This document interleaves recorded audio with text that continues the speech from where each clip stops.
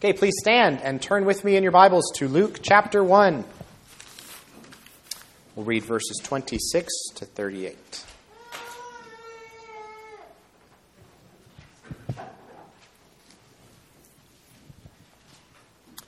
In the 6th month, the angel Gabriel was sent from God to a city of Galilee named Nazareth, to a virgin, betrothed to a man whose name was Joseph of the house of David.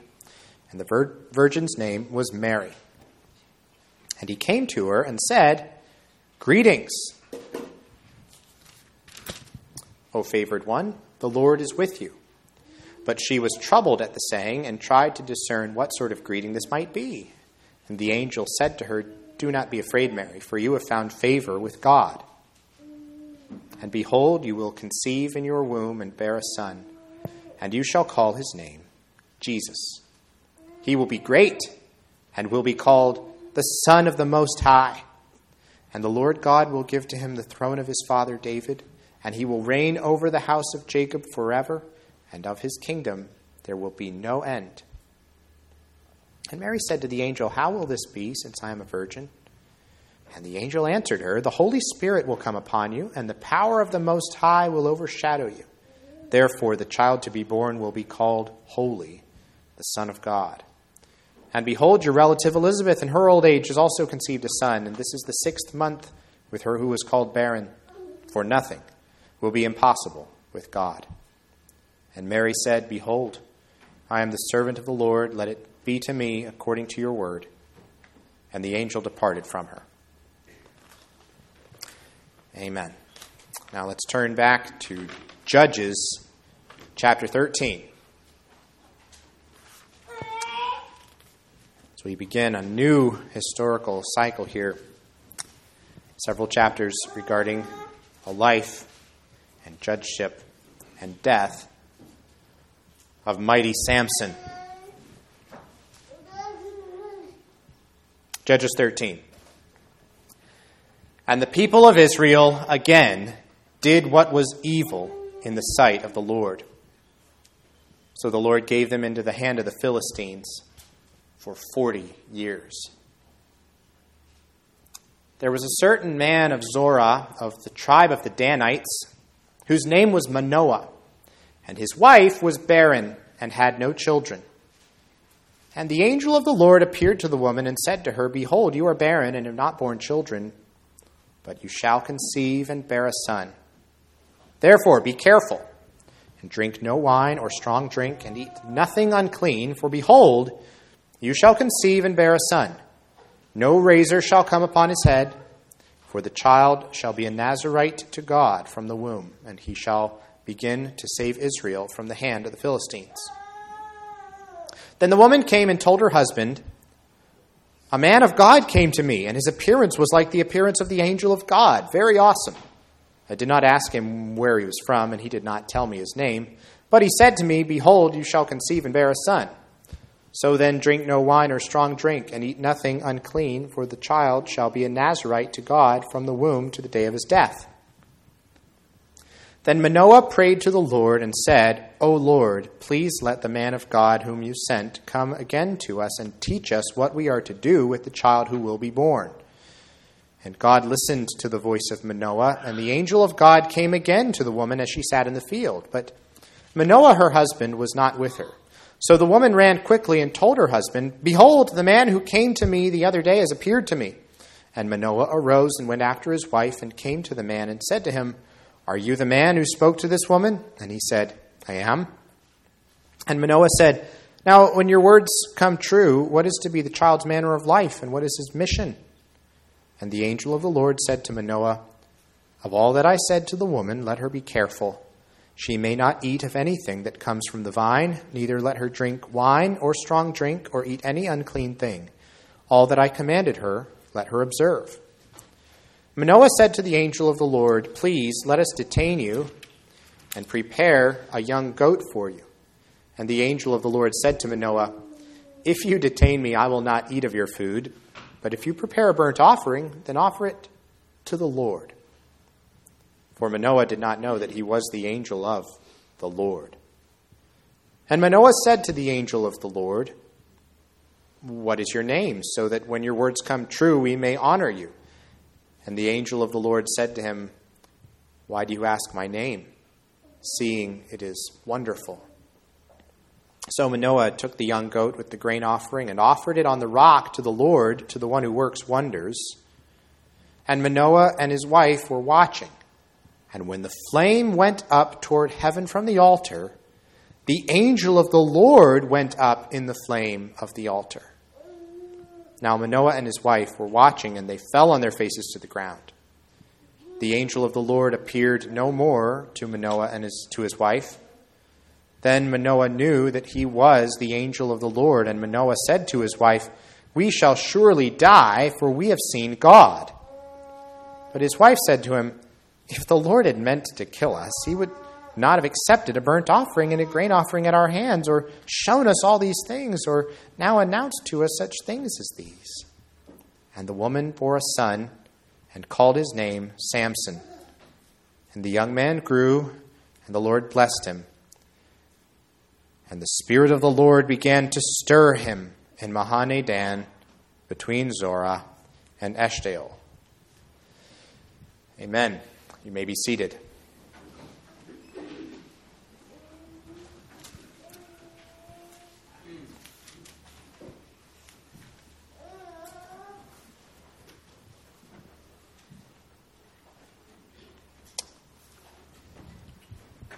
No matter how many times you save the world, it always manages to get back in jeopardy again. I think maybe about half of you might understand that reference. This is Mr. Incredible. Sometimes I feel like the maid, he says.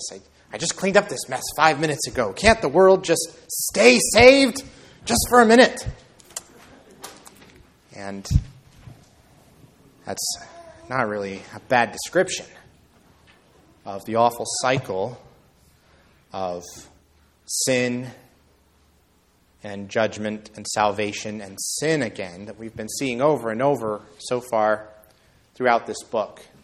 And hopefully, if we're reading the book of Judges correctly, I think we should start to get that sense of frustration and longing. Can't Israel just stay saved just for a minute? The answer in the history of Samson, no less than any of the others, resoundingly, deafeningly, the answer is no. Israel cannot keep themselves saved.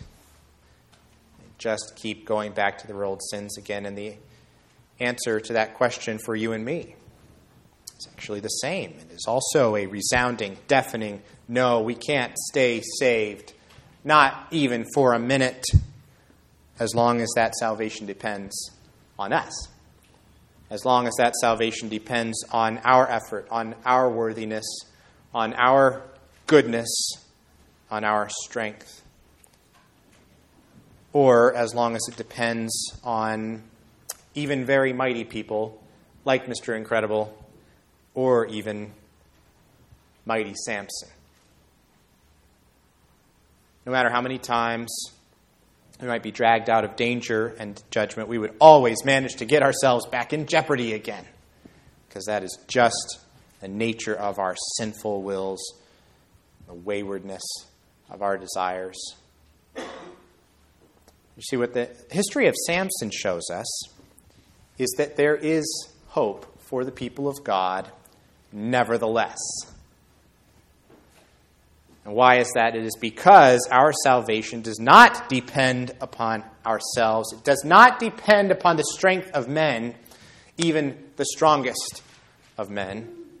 And it does not depend on our ability to follow through or to keep the rules or to fight the battles and to carry the day. Salvation belongs to the Lord, and it depends on His almighty power and not on the strength of men and women and boys and girls to save themselves or keep themselves saved, even for a minute.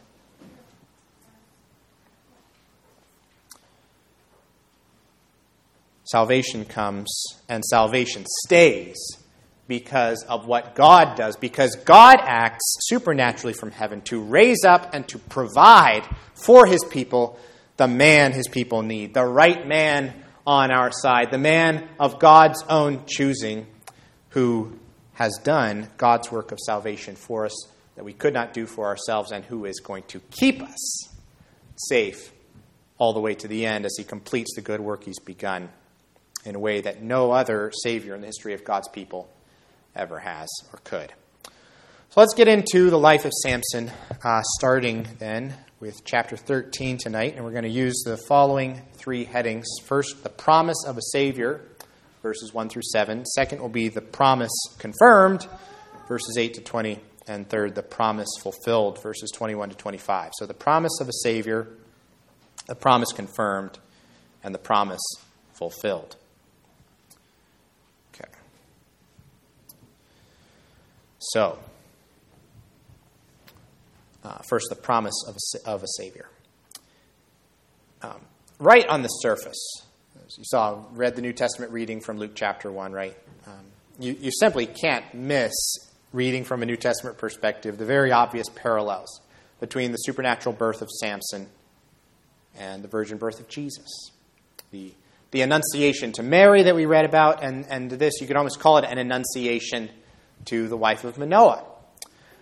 But before we go there in the New Testament, I want to make sure that we understand the significance of this annunciation in light of its Old Testament context. When you read in verse 2 that the wife of Manoah was barren, what should that immediately make you think of? How many barren women have you read about in the Bible? If you have read the book of Genesis, then you know at least three really important women in the history of God's people who struggled mightily with this devastating disappointment of not being able to have children. And in each case, what did the Lord do? He supernaturally gave them the ability to have children, very significant children, in fact, in the covenantal history of Israel.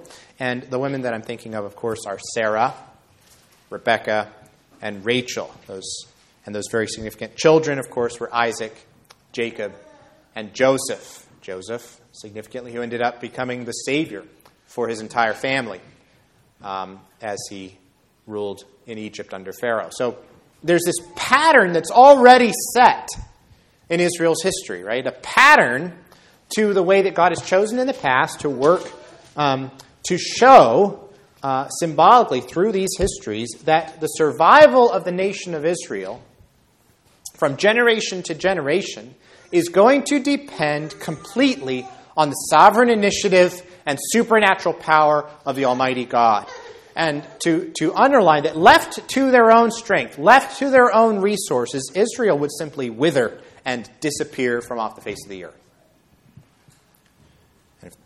But if they're going to fulfill that original commission to Adam from the beginning of Genesis to be fruitful and multiply and ultimately to fill the earth, well, that is going to require God to act in a supernatural way to preserve and to propagate the covenant people and to provide for them the leaders and even the saviors that they will need because of their sin to make it as a people, in spite of particularly their enemies, their hostile Canaanite environment.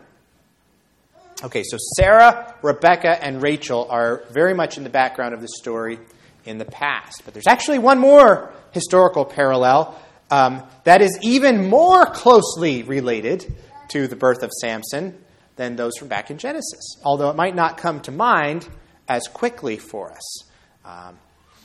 That is the history of the birth of Samuel to his mother Hannah, another barren woman whose womb God opens for her to have this son. And in fact, it is quite likely that Samson and Samuel lived at about the same time in the history of Israel. Think about who is the most significant enemy of the Israelites at the beginning of 1 Samuel. It's the Philistines. It's the Philistines who kill the sons of Eli in battle, who capture the Ark of the Covenant. It's Saul who spends much of his kingship fighting against the Philistines. And then it's David who ends up defeating the Philistines finally, once and for all, and delivering Israel from this Philistine threat. It's very likely the same Philistine oppression And notice in verse 5 where the angel of the Lord says that the son that's to be born shall begin to save Israel from the hand of the Philistines. That word begin is important. Samson is going to begin what David is going to finish. Understand? And an important part of bridging that gap between Samson and David is going to be the prophetic ministry of Samuel. Now, we talked a lot in the series on Jephthah about that whole idea for Barry Webb of same but different, right? Same but different. Well, that's quite an interesting way to look at Samson and Samuel. Both men born by the supernatural intervention of God to mothers who previously were barren, right? Both men formally set apart to God from childhood. One as a Nazirite, the other as tabernacle assistant. And yet, how different these two men are. And how differently their lives go. Samuel living a life of faithfulness, of course, and godly integrity as a prophet. Samson, on the other end, sort of flouting his holy status as a Nazirite, making a total mess of his very high calling by his sinful and selfish choices. I realize at this moment that Samuel-Samson comparison came from one of the commentators. I can't remember which one. If you want to know, you can ask me later. I'll look it up for you. Nevertheless, despite all of these differences between Samson and Samuel, both men, God ends up using very mightily in his plan to save Israel from the Philistines. And that's really what we want to see in the history of Samson, beginning with his birth, that it's the Lord whose plan is being carried out here in spite of the weaknesses and failures of his people, as we see in verse 1, we'll talk about in a minute, and in spite of the weaknesses and failures of their leaders, even the very judges that God raises up. The judges in general and Samson in particular.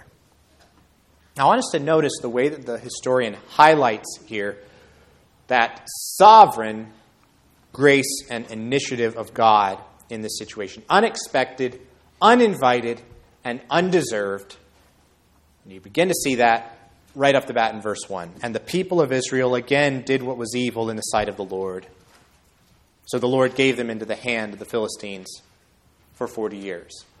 And more than one writer notes that unlike other places in Judges, there's no reference here to the people crying out to God in response to this Philistine oppression. There's no indication of them repenting or even expressing any kind of sorrow or discomfort about their situation. Now, it's not to say it was comfortable to be under Philistine oppression, but it's significant that is not stated. It's not said that the people cry out to God.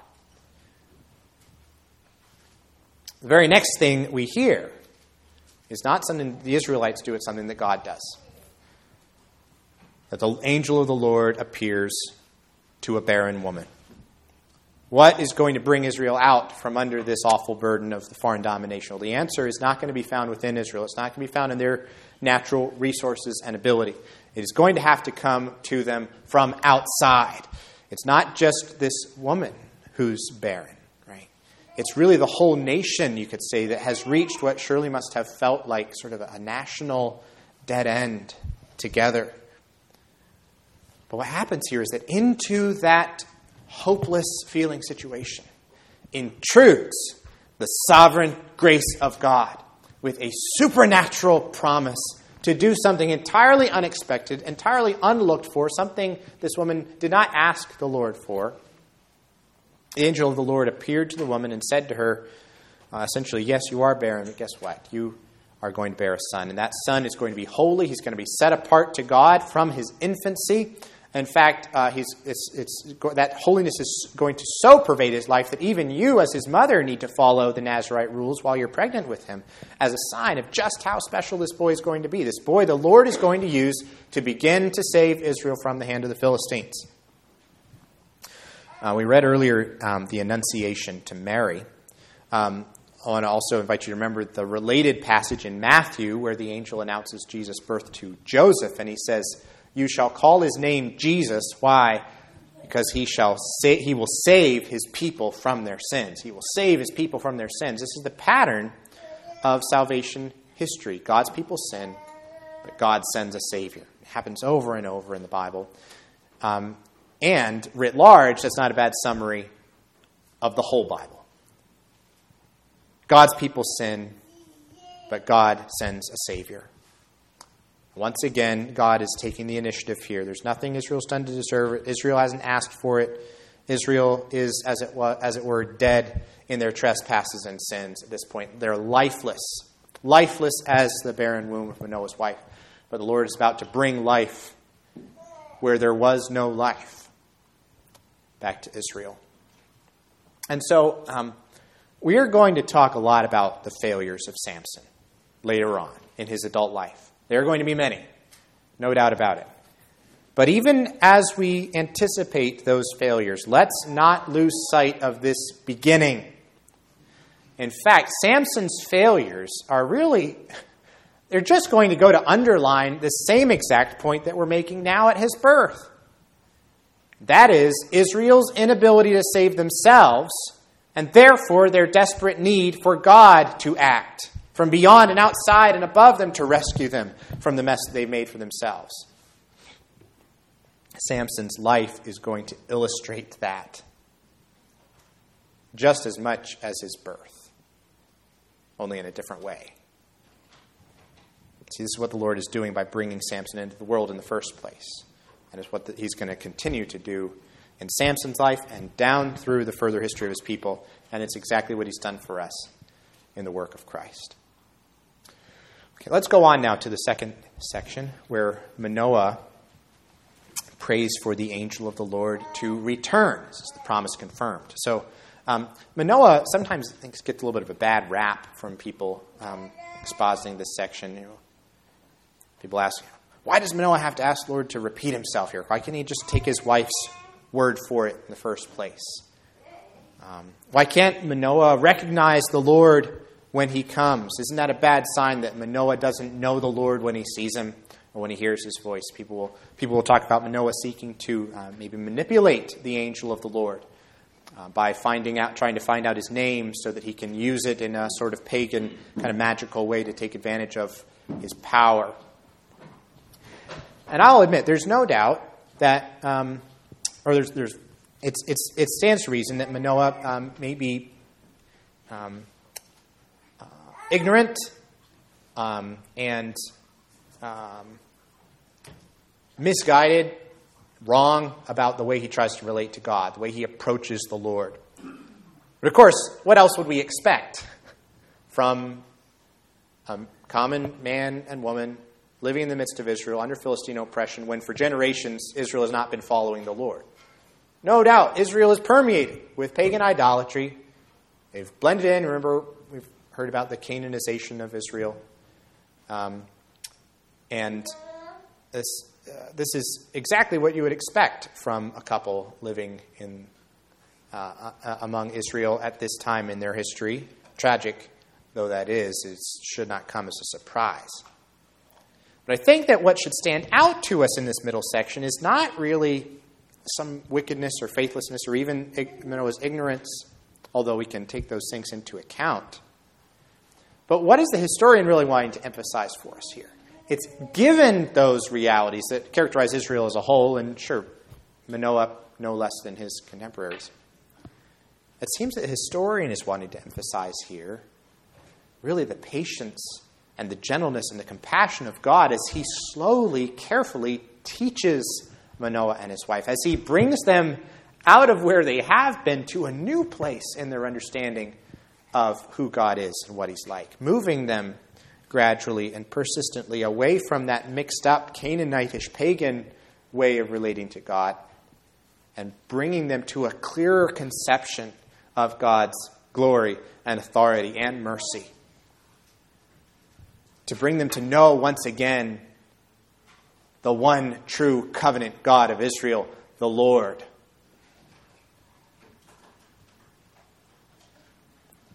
Someone they would never know unless he made himself known to them. And that's what the Lord is doing in his mercy for Manoah and his wife in this passage. I love verse 8, where Manoah says, "O Lord, please let the man of God whom you sent come again to us and teach us what we are to do with the child who will be born.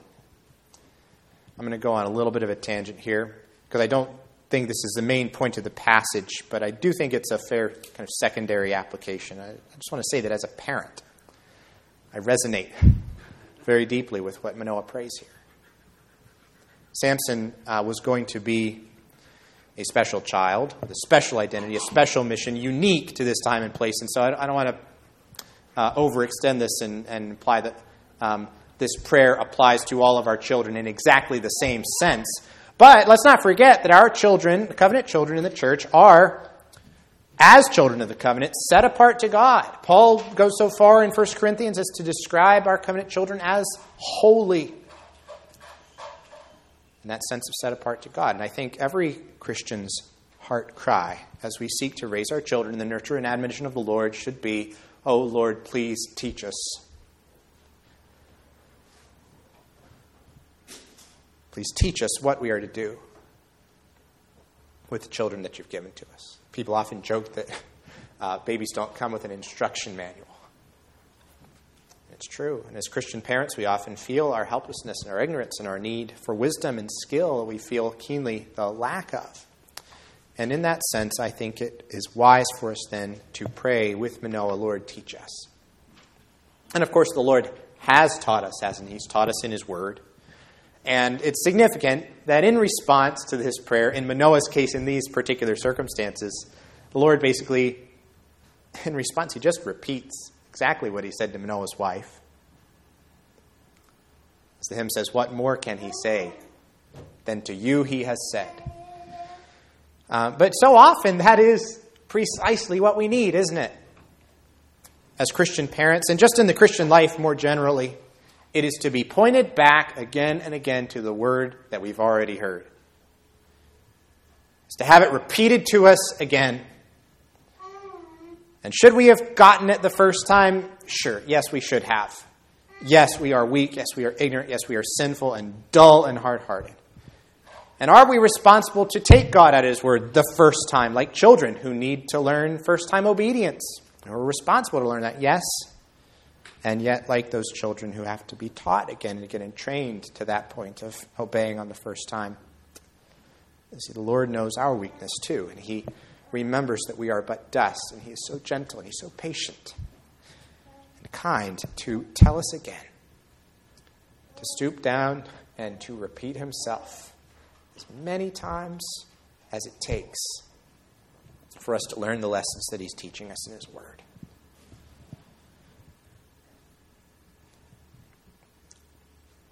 We might be inclined here to fault Manoah for his ignorance when he offers to serve the angel of the Lord some food.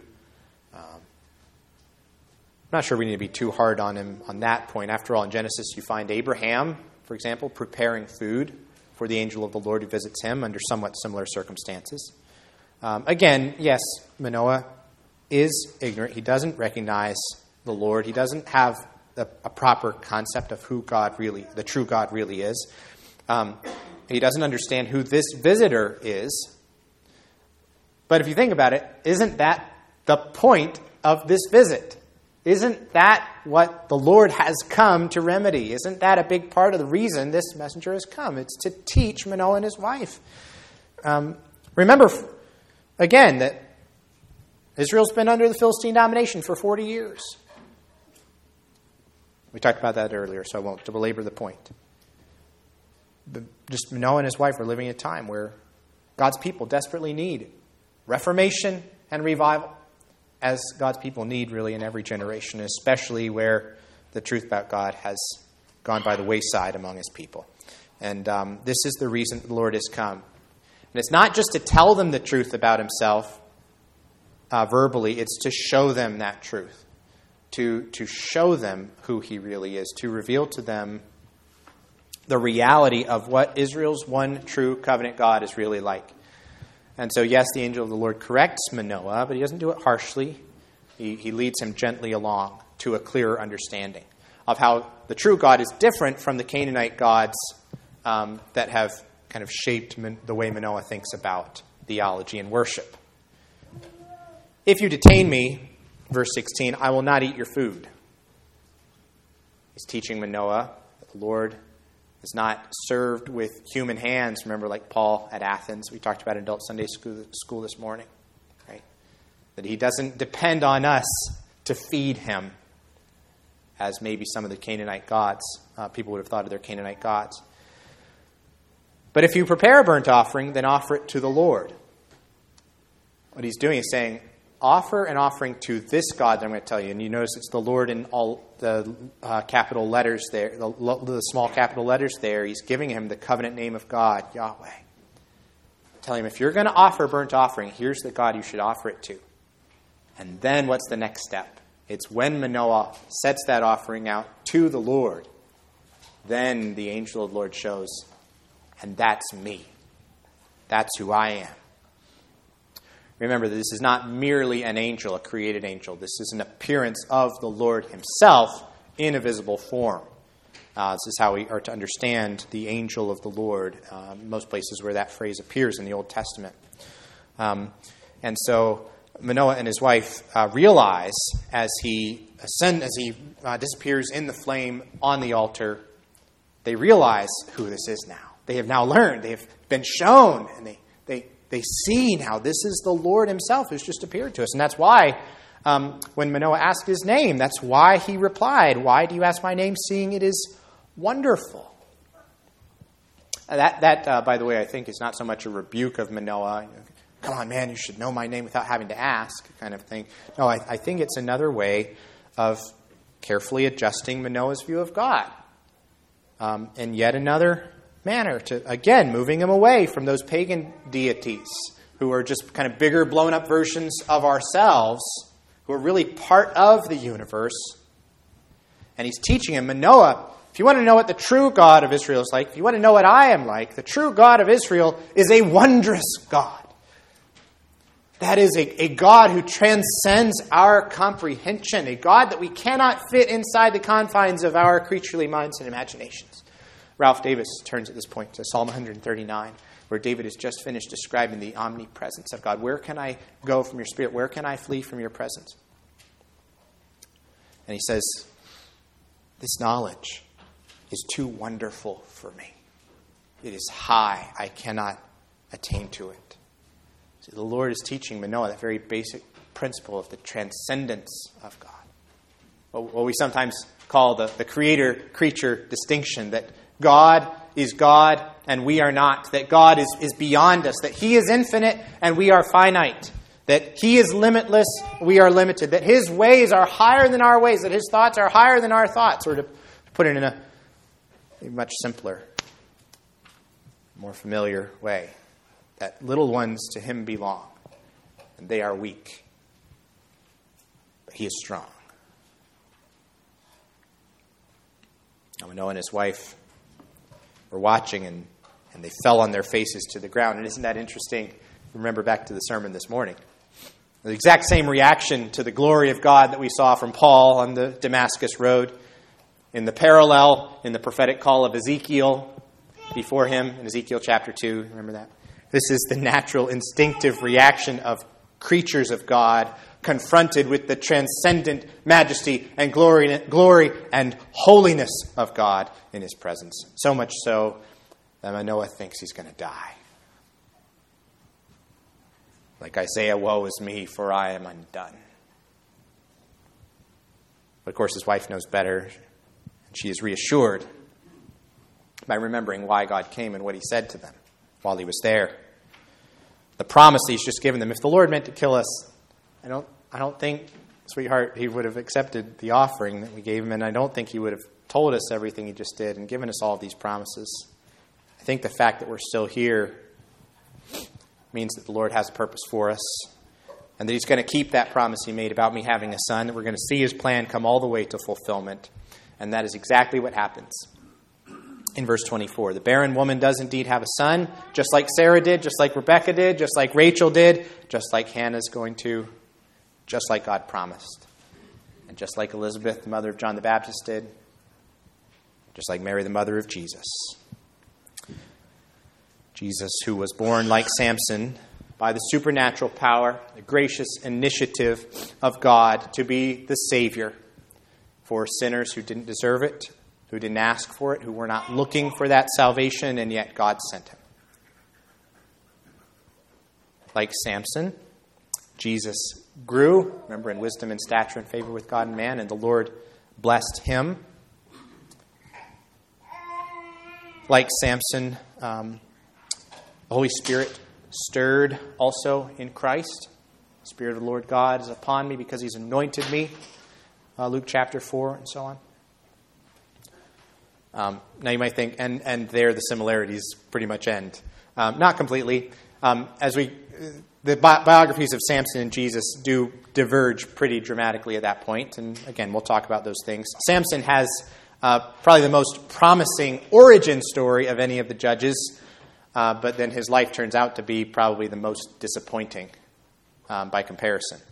And yet, again, it is precisely for that reason that Samson's life reinforces for us the lesson of his birth, that it is the Lord who is in the business of doing for his people what they cannot do for themselves, that our salvation depends not on human effort, but on God who raises the dead, that it is not by might nor by power, but by my Spirit, says the Lord, and that it is not of him who wills or of him who runs, but of God who shows mercy and whose grace is greater than all of our sin put together and hung around the neck of the Lord Jesus on the cross, who hung there bleeding and dying in weakness, not in the tremendous strength of Samson's arms.